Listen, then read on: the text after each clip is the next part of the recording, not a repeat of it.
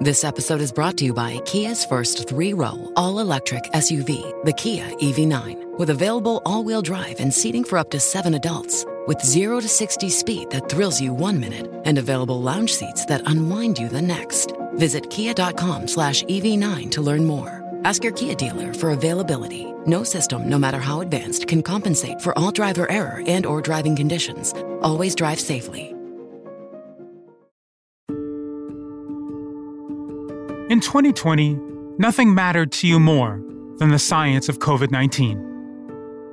We've talked about all aspects from airborne spread to panic, from the process of grief to the promise of a vaccine.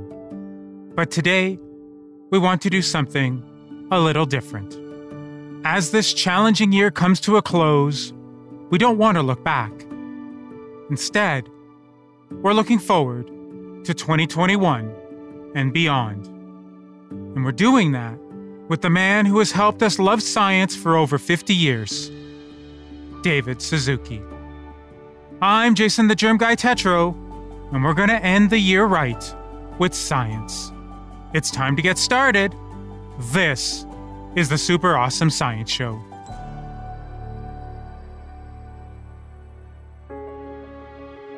For almost 6 decades, he has been revealing the wonders of science, from the smallest molecule in the body to the great landscape that is our planet Earth. He started with his own television program back in the 1960s, more on that later, and worked his way up to become the host for the national programs Quirks and Quarks and The Nature of Things. In 1990, he co-founded the David Suzuki Foundation to collaborate with Canadians from all walks of life, including government and business, to conserve our environment and find solutions that will create a sustainable Canada through science-based research, education, and policy work. Needless to say, he has done more than a life's work in helping us to learn about science and our environment. Over that time, he has accumulated some of the highest awards, including the Order of Canada, the UNESCO Kalinga Prize for Science, the United Nations Environment Program Medal, the 2012 Inamori Ethics Prize, the 2009 Right Livelihood Award, and UNEP's Global 500. But there is something many people simply don't know about him. He is also an accomplished researcher. His work has helped to identify a link between our genetics and behavior, and his papers from the 1970s are still being listed as inspiration and citation for research being conducted today. Oh, and he's also a joyful grandfather. And with that, let's get to the discussion with a very simple but important question. Who is David Suzuki? Really? Well, the fact is, if I really want to say who I am in any meaningful way, I was born in Vancouver in 1936. My grandparents had come from Japan to Canada in the early 1900s, between 1902 and 1906. So my mom and dad were born and raised in Vancouver. And when World War II started, even though my mom and dad and I and my sisters were all born in Canada, we were considered enemy aliens and lost all of our possessions and put into camps in the Rocky Mountains for 3 years during the war. And after the war, we were expelled from British Columbia, and I ended up growing up in Ontario, in the middle of the country. And as a result of the war, I came out absolutely, psychologically hurt, damaged by being declared an enemy when I was a Canadian, and just because I looked different, I was regarded as someone that was a danger to the country. And that sent its scars deep into me. And, for much of my life, I've really reacted very strongly against any indication of discrimination. I went to school in the United States. And after I graduated, it was a time when science was exploding because of the Soviet Union launched Sputnik when I was starting my last year in college. And because of Sputnik, then the Americans began to throw all kinds of money into developing science.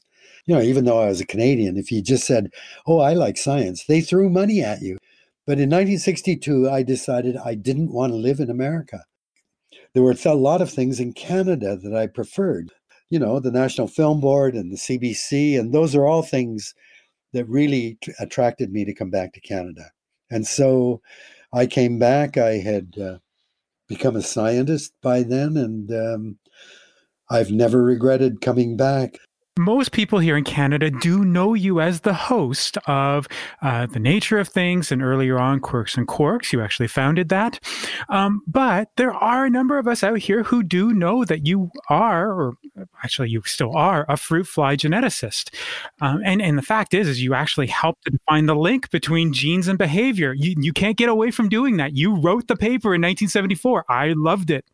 And one of the things that came up in that paper, which sums up the whole reason for being a scientist, and it goes as follows: careful observation can lead to unexpected returns, which are very informative.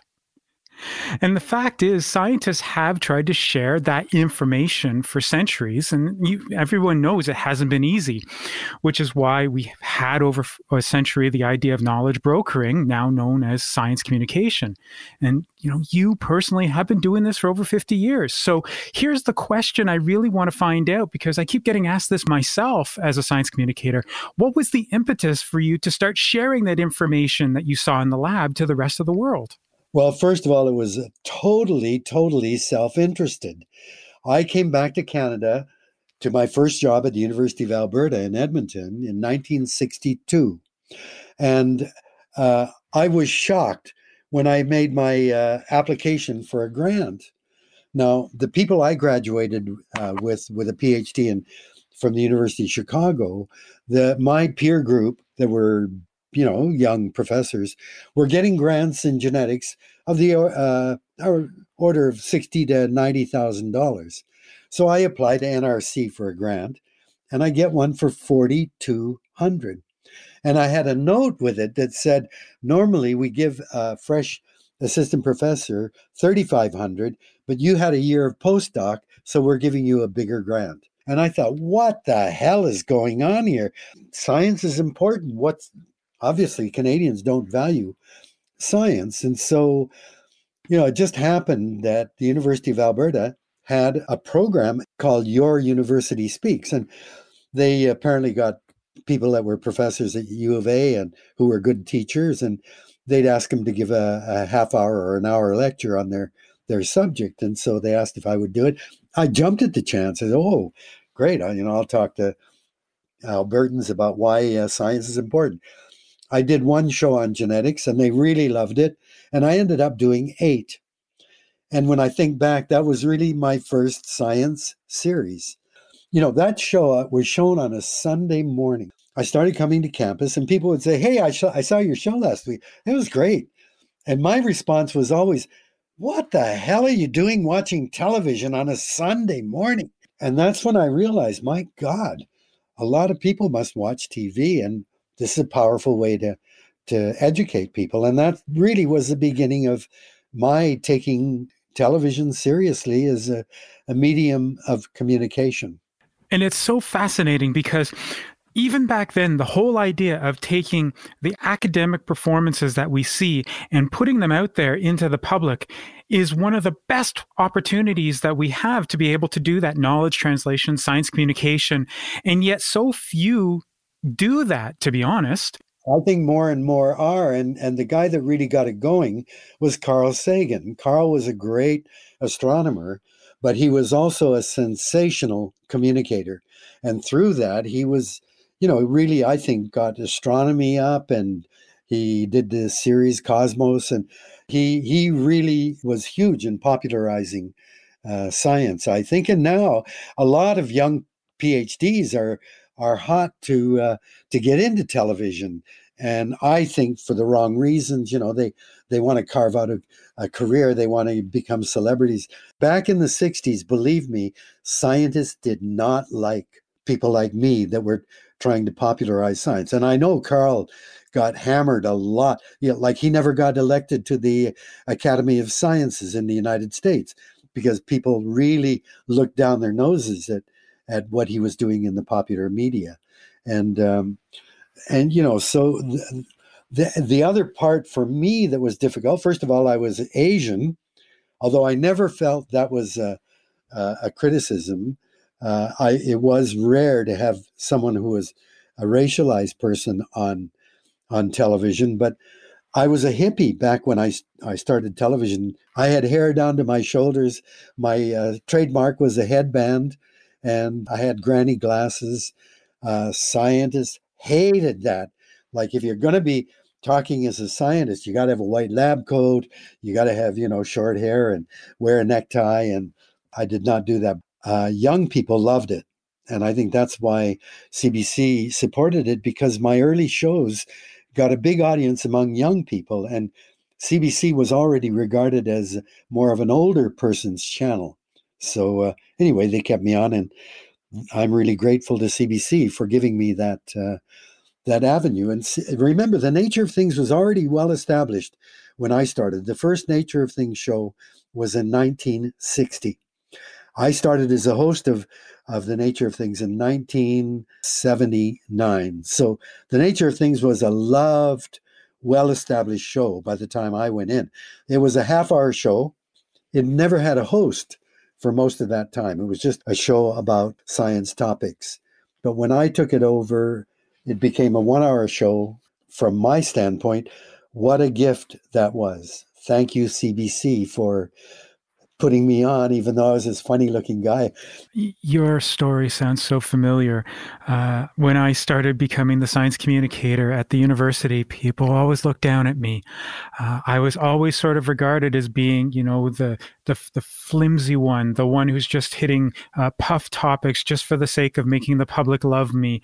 It was really tough. And again, the whole idea that, I had long hair at the time.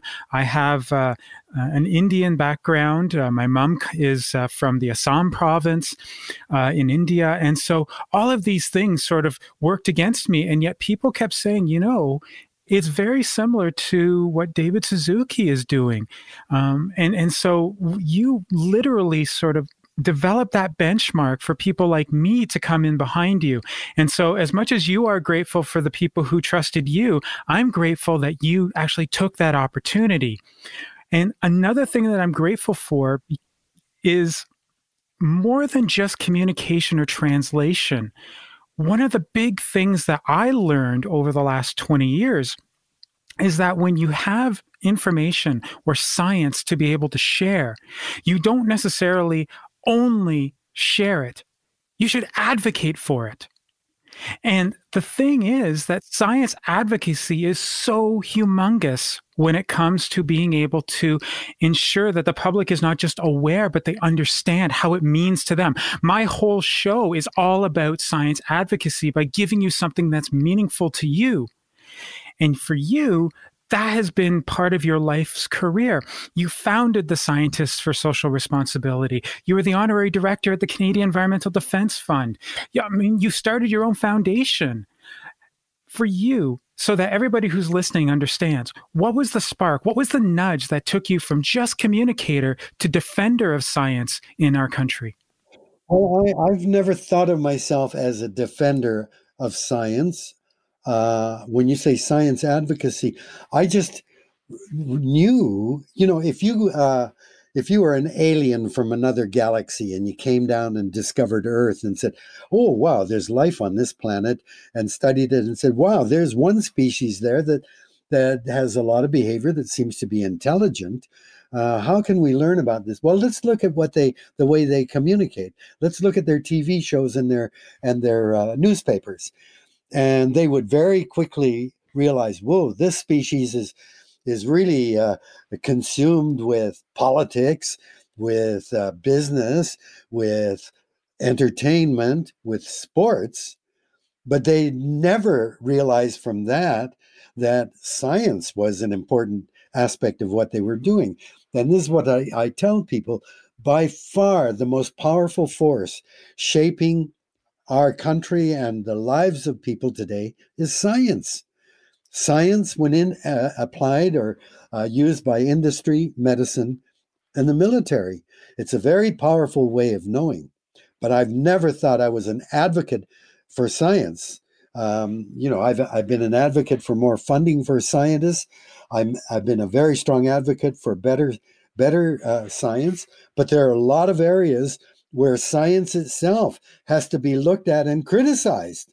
When genetics was discovered as a science in 1900, they began to say, wow, we can study rats, and we can study chinchillas, and we can study corn, and we're finding these universal characteristics, and the behavior of humans, it's just like another genetic trait. So we've got to keep the bad things from being perpetuated, and we've got to encourage the good traits. And the whole history of the way we've treated minority groups had a huge impact from geneticists. And so we have to carry the weight of that responsibility. Do you then feel that science isn't just simply something that should be out there for everybody, but rather it also has to have some sort of responsibility when it comes to being able to do the best for the people, regardless of race, color, creed, or whatever? It has to be a universal belief that we're doing good for humanity if we're doing any kind of science whatsoever. Well, I mean, that goes without saying, but I mean, the point is that science to me is peering into nature, trying to find how nature does this, and it's like an onion skin. You peel layer upon layer as you probe the aspect of various parts of nature. And I feel that one of the great characteristics of humans is that we're always curious, and that we use the tools to push back the curtains of ignorance and reveal these deep secrets. The problem is that when we try to apply that knowledge, it's kind of like an axe. You invent an axe, a metal axe. Well, I mean, what a huge advantage to be able to chop down a tree with an axe rather than trying to painstakingly burn it until it finally falls over. But that axe can be used to kill somebody too. The inventor of the axe is not guilty of what the use of that can be, although he or she could warn of what the consequences are. To me, the activity of science is just the quest for knowledge. The application we have to learn. The application of science is fraught with problems because we remain so ignorant. And that is a warning that comes out of it. When Paul Müller, working for Geigy in Switzerland, discovered that DDT kills insects and it didn't seem to affect vertebrates. Wow, that was great. He won a Nobel Prize in 1948. But it was only a few years later, after farmers had been using massive amounts of DDT on their fields, that scientists discovered a process called biomagnification. So you spray at low concentrations, those molecules are absorbed by microorganisms, they're consumed by bigger organisms, and at each level up the food chain, you concentrate it. So by the time you get to the shell glands of birds or the breasts of women, you've concentrated DDT tens of thousands of times. By the 1960s, breast milk in many North American women was considered too toxic to feed to babies. Scientists couldn't anticipate biomagnification because we didn't even know there was a phenomenon called biomagnification till eagles began to disappear and scientists tracked down the cause. So over and over again, we think, we're so smart. When physicists liberated energy by splitting atoms, one of the things that came out of it were atomic bombs. Scientists didn't know there was a thing called radioactive fallout. That was discovered when bombs are dropped over Bikini years later. Scientists didn't know there was an electromagnetic pulse of gamma rays that knock out electrical circuits. Scientists didn't know there was a possibility of nuclear winter or nuclear fall. All of these things happened after the technology was actually used. And, CFCs were great. They're big ring molecules with a lot of chlorine and fluorine attached to it. Chlorine is a very reactive element, but for some reason in a CFC molecule, it's not, it's chemically inert. So they're great to put as filler into spray cans, or they're great to put as refrigerants. And we began to use CFCs by the millions of pounds. And then we found, because they're chemically inert, they don't react and they don't break down, so they persist. And as they fly or float higher and higher, high in the atmosphere, ultraviolet light from the sun breaks chlorine-free radicals, and chlorine-free radicals scavenge ozone. Now, again, scientists had no idea about what that could do to the ozone layer. And this is what really bothers me today about the application of science. So much is being driven by the military or by corporations. So right away you want to, oh my God, let's apply this in CRISPR, about CRISPR, and now we can genetically engineer. Oh, that's great. We can not only cure hereditary disease, we can design organisms according to our blueprint. Wait a minute now, this is a very powerful technology, but are you sure you can insert that one gene only at the site that you prefer? Are you sure that when you do that, there aren't any repercussions by not having the proper lead-in signals before and the ending signal? There is still a lot to go, and we should be a lot more humble. We need the science when we're dealing with a crisis, and I must say that the response of the scientific community to COVID-19 has been absolutely amazing. I mean, when I started in genetics, it would be inconceivable to do that in the 1960s when I began. You couldn't sequence a gene then.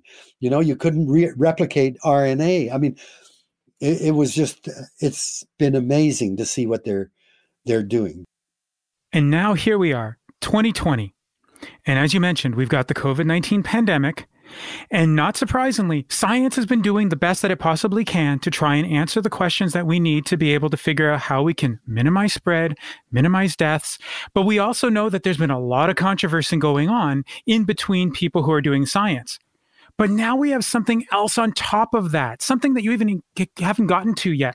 And that is the fact that we're seeing a struggle against ideological, political, and just simply fatigue factors. So we've got disinformation, misinformation, and people who are just simply trying to spread chaos by putting whatever the heck they want on social media. And so from your perspective, because of what you've seen over these last 50 years, how do you feel we should be dealing with these attempts to misinterpret, misrepresent, or just simply discount science altogether, regardless of what it can do to help us? Well, I think this is the biggest tragedy for me in my life. I began my career in Edmonton in broadcasting, because I knew that Canadians were very ignorant about science, that the application of science had enormous implications and repercussions for ordinary people.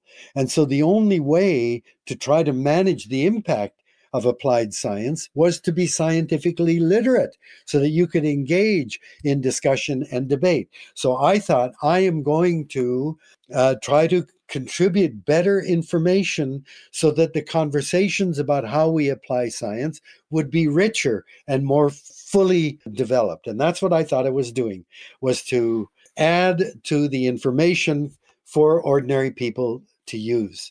And the first thing is to raise the level of scientific literacy. I always felt that our programs, your program, my program, would glisten like jewels, and people would go in and select them and savor them. The problem is people watch 3 and 4 hours of television at a time. And by the time they turn on the TV, a lot of people eat their dinners watching TV, and they don't talk to each other. They're watching TV, and they go on, and when they go to bed at night, they can't remember whether it was David Suzuki's The Nature of Things or That's Incredible or Housewives of Las Vegas. They can't remember. If it was a little science-y, it must have been Suzuki that said that. So one of the aspects of science broadcasting is we have to teach people to be critical about the source of information, including science information. You know, what I find so shattering is my whole idea was to get the information out as broadly as possible. Well, any kid with a cell phone has now access to more information than human beings ever had in our entire history. I mean, you can go to the American Library of Congress and look at what the books are in there, like vast amounts of information. And so, wow, we should be so much better off in terms of our ability to handle the scientific input on this particular problem. But it doesn't turn out that way. People scroll through the internet until they find a website or some authority that says exactly what they already believe. So they confirm their own beliefs. They don't have to change their mind. They don't have to go into an argument or consider all the possibilities. They've got an authority that they can go and say, oh yeah, I saw on this website, global warming is a hoax. The Chinese started it. COVID-19 was a hoax started by the Chinese. That is not how science works. My brother-in-law is one of the world's experts on lipids that are a part of cell membranes. Now, lipids, you know, they if you put fatty stuff into solution, they will precipitate out by forming a membrane, and they form spheres. So they're like little cells. And he's been working on that for years and years as a possibility of delivering chemicals, putting chemicals into this lipid membrane and then injecting it into a tumor. And so the idea is the cell membrane would go in, extrude its contents, and then deliver chemicals to the target site rather than to the whole body. Turns out some guy in Philadelphia called him 5 years ago and said, you know, I've been thinking maybe if we stuck RNA, messenger RNA, into these lipid membranes, that could be delivered straight in. Well, guess what's the basis for Moderna and Pfizer's vaccines now? One of the parts of that is what my brother-in-law has been doing for 40 years. He had no idea if this technology would be used as a vaccine. And that's the way science comes about. Somebody is an expert over here. Some guy is an expert over there. That happened to me. The genes for cell division were located in a specific part of the chromosome.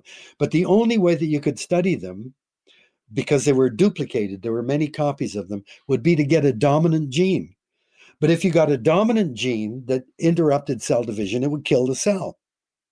So that was a dilemma. The only way I could show that there were these clustered duplicate genes controlling cell division was to get a gene that kills.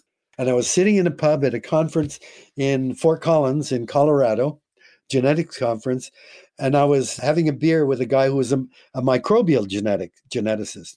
So I was telling him what I was doing in fruit flies, and right away he said, you've got to get a conditional mutant, a mutant that dies under certain conditions, but not others. And I went, oh my God, you're right. A temperature sensitive mutation. So at one temperature, it doesn't kill. But at another temperature, it's dominant and it kills. My great contributions, and I'm very, very proud of what I've contributed in genetics, came about through the discovery that temperature sensitivity could allow you to recover genes that you normally couldn't recover. Science communication has changed significantly since David Suzuki first showed up on television as the host of Your University Speaks. As new formats and platforms were created, they allowed for even greater opportunities to share science with you. David Suzuki has kept up with the times and just recently started his own podcast. The first season will focus on, to no one's surprise, COVID-19. But he's going to highlight something no one else has given much thought in the news and social media: the basic elements of life. And along the way, he's going to be talking with some very familiar names, like Jane Fonda and Neil Young. Each episode is going to take us on a journey to a greater understanding of our world and ourselves. Tell us about your podcast that's coming up and what listeners can expect to gain from you. People are coming to me over and over again saying, what's the one thing? What's the solution to climate change? They accept that we've got a problem with climate change. They accept species extinction is a problem, but there are lots of other things like plastic pollution, acidification of the oceans, and all kinds of other things. What's the one thing I can do that will really make a difference? People are looking for a magic bullet, and there is no magic bullet. But ultimately, our destructiveness, I believe, comes because we don't have the right way of seeing ourselves. For 99% of human existence, we understood that we were deeply embedded in and utterly dependent on nature, that nature was the source of all that we needed to survive and to live well. We lived within what's called an ecocentric way of seeing our place in the world. In an ecocentric vision, we are a part of a very complex web of relationships with other animal species, with plants, with air, with water, with soil, with sunlight. All of that is a part of the world that we live in, and we're just a tiny part of it. We benefit from the abundance and generosity of that collective web of life and non-life. And when you look at the world that way, you understand that we have a responsibility. If our survival and well-being depends on that web, then we've got a responsibility as we receive from that web to ensure that it can continue as it is, or even improve on that. And what's missing today is that sense that we are a part of a bigger system. We lack the humility today. We actually think that we're special and different. Our intelligence enables us to escape the constraints that normally hold back any species. We can now see with telescopes way past any biological creature. We can see to the edge of the universe. We can use a microscope and discover a world of living things in a drop of water. No other species can do that. We can create machines that can work without taking a pee break or having to eat 24 hours a day. They can lift and push enormous weights. We can create machines that will travel faster than a cheetah or a peregrine falcon or a tuna. Nothing biological can travel as fast as our vehicles. We can go down and live deep underwater. We can drill into mountains. We can create a capsule where we can survive outside the atmosphere. And so, wow, we are really special. We're the center of the action, and everything is there for us. And if you're an environmentalist, everything is there for us, but we got to take better care of it.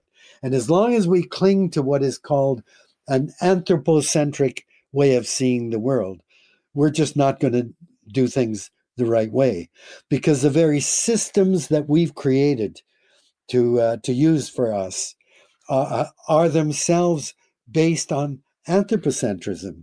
So our legal system is great with laws defining human rights, laws that define property, but where is the right of a bird to live its life as it evolved to live? Where is the right of a forest to exist as a community of organisms? Where is the right of a river to flow as it has for tens of millennia? Our legal system is just totally based on humans, and everything else is an ancillary to that. Our economic system is again a human construct, and it's based on the philosophy of cancer. It's based on the notion that growth forever is possible. It's not. It's not possible. And yet that's the very, very definition of progress or success of the economy is growth. And, when you flood a valley, or when you burn down a forest, or when you plow up a prairie, the loss of that, economists call that an externality. The loss is just collateral damage to serve all in the interests of the economy. We bow down before the economy, before nature itself that's sustaining us. But that's what you get through an anthropocentric lens. And so this is a place I've come to in my old age. And I see that there's been such a failure of the environmental movement to change the way that we see our relationship with the rest of creation. And so I thought, in some small way, if we could start that conversation, for people to realize what the really fundamental elements of life, earth, air, fire, and water, and our relatives, and our spirit, those things are everything. And that's why I really wanted to talk to you, because I'm used to talking about thermodynamics. I'm used to talking about microbiology, immunology, psychology, even policy. I speak wonk. But when I saw what you were bringing with your podcast, I saw something very different. As you just said, the basic elements: fire, air, water, earth, spirit. I admit, I just sat there completely astounded, because it brought me back to something that was more basic and yet more expansive than what I've talked about, or what I do talk about whenever I'm, doing a media interview or hosting a show. For me, I'm almost 50 years old. I still feel like I barely grasp that. I'm curious about how people can start that process by listening to you, listening to the show, and essentially learning through this current pandemic, the platform upon which we can start learning more about ourselves. My great success, if I can call it that, as a communicator of science, is that I avoid the scientific terminology. Scientific terminology is a way of communicating, so you don't have to explain things. One word tells you right away. Thermodynamics or sustainability even. Scientists understand that. But if you want to communicate that, you cannot use those shorthand ways. You've got to explain it in colloquial language. And that's one thing scientists hated about what I was doing, because it seemed to demean it. It's not an accident that we think some things are vulgar. Vulgarisation. Vulgarization is the French word for popularizing, but scientists regard it as vulgar. We're diminishing, we're reducing science somehow. But all it is not using the wonk terms. That's not often easy, because the one scientific term just encapsulates something so much more readily than, but we have to use a lot of words. I think we've got to get back down to some very fundamental things. If we get caught up, talking about how many megatons of carbon are we allowed in the carbon budget before we go over the target of 1.5 and all that, that's just, for most people, it's just not a real part of their world. And so it's very, very simple, earth, air, fire, and water. And believe me, most people have either never learned that or they've forgotten. And the huge opportunity for us is that there are still people who cling to an ecocentric way of seeing their place on the planet. And those are Indigenous people around the world who are fighting for their land, to retain their culture and their language. They are people whose very identity, whose very meaning and reason why they're on this earth is told to them by their connection with the land. We have this incredible opportunity, it seems to me, to gain the most important lesson from Indigenous people, which is that we are a part of this complex web. And when you look at the world that way, how do Indigenous people see that and respond to it? How do they think of the COVID-19 crisis? How do they think of climate change? We can learn a great deal from that perspective. I know that many of our listeners love to communicate science with their families and friends, even their patrons. I've had restaurant owners thank me for some of the shows that we've done. And believe me, they're not speaking wonk. For me, watching The Nature of Things, listening to Quirk and Quarks, and I'm sure you remember The Vinyl Cafe with Stuart McLean. It was one of my favorite shows. The key to making sure that people appreciate is storytelling.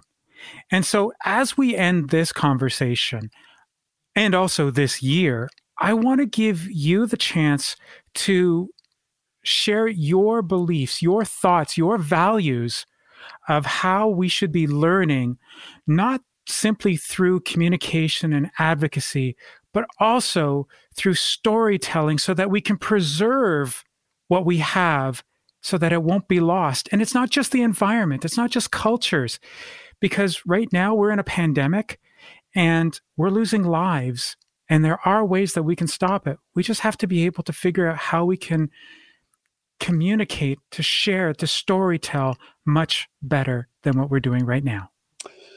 Well, I think of us as a species, and I think from the very time that we learned to tame fire, we have sat around fires and we've discussed the big questions. We've told stories about how did we get here? Like, why are we here? Where are we going? What's our purpose? Those are the big questions that people have pondered since the beginning of human time. So that storytelling is a huge part of not only our companionship, but how we meld together the story of who we are. And those stories encapsulate a great deal of thought and wisdom and feeling and love, and all of those things are a part of our stories. I found in my experience as a public broadcaster that there are two things. The most important thing about the programs that we've done, I think, is that people love to just learn new things. They love it.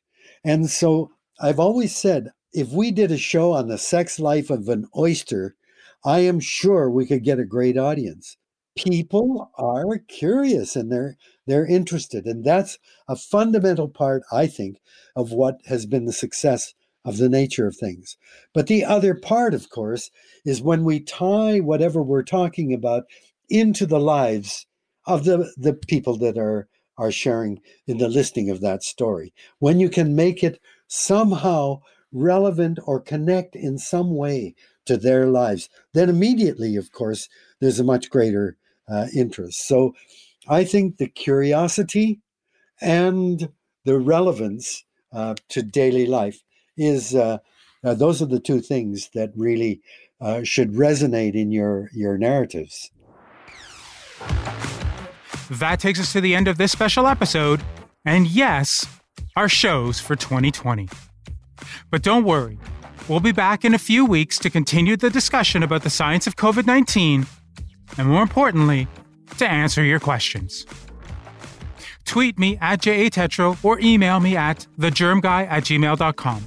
And also, head over to speakpipe.com/sass, that's SASS, and post your question. I'm sure you still have lots of questions about this pandemic, and we'll definitely get to them in 2021. In the meantime, for Curious Cast, this is the Super Awesome Science Show. Now, if you haven't already, make sure to subscribe so you never miss an episode. And while you're there, don't forget to rate and review us. It really does help spread the word and get more people to find the podcast. We're available at Apple Podcasts, Spotify, and everywhere you get your streaming audio. You can also listen at curiouscast.ca. Be sure to check out the show notes for more information about David Suzuki and links to not only his podcast, but also his incredible paper. The award-winning Super Awesome Science Show is written and hosted by me, Jason Tetro. Dila Velasquez is our story producer, and sound design and final production is by Rob Johnston. Happy holidays from all of us. And until next year, stay safe. And as always, make sure to show 'em some sass.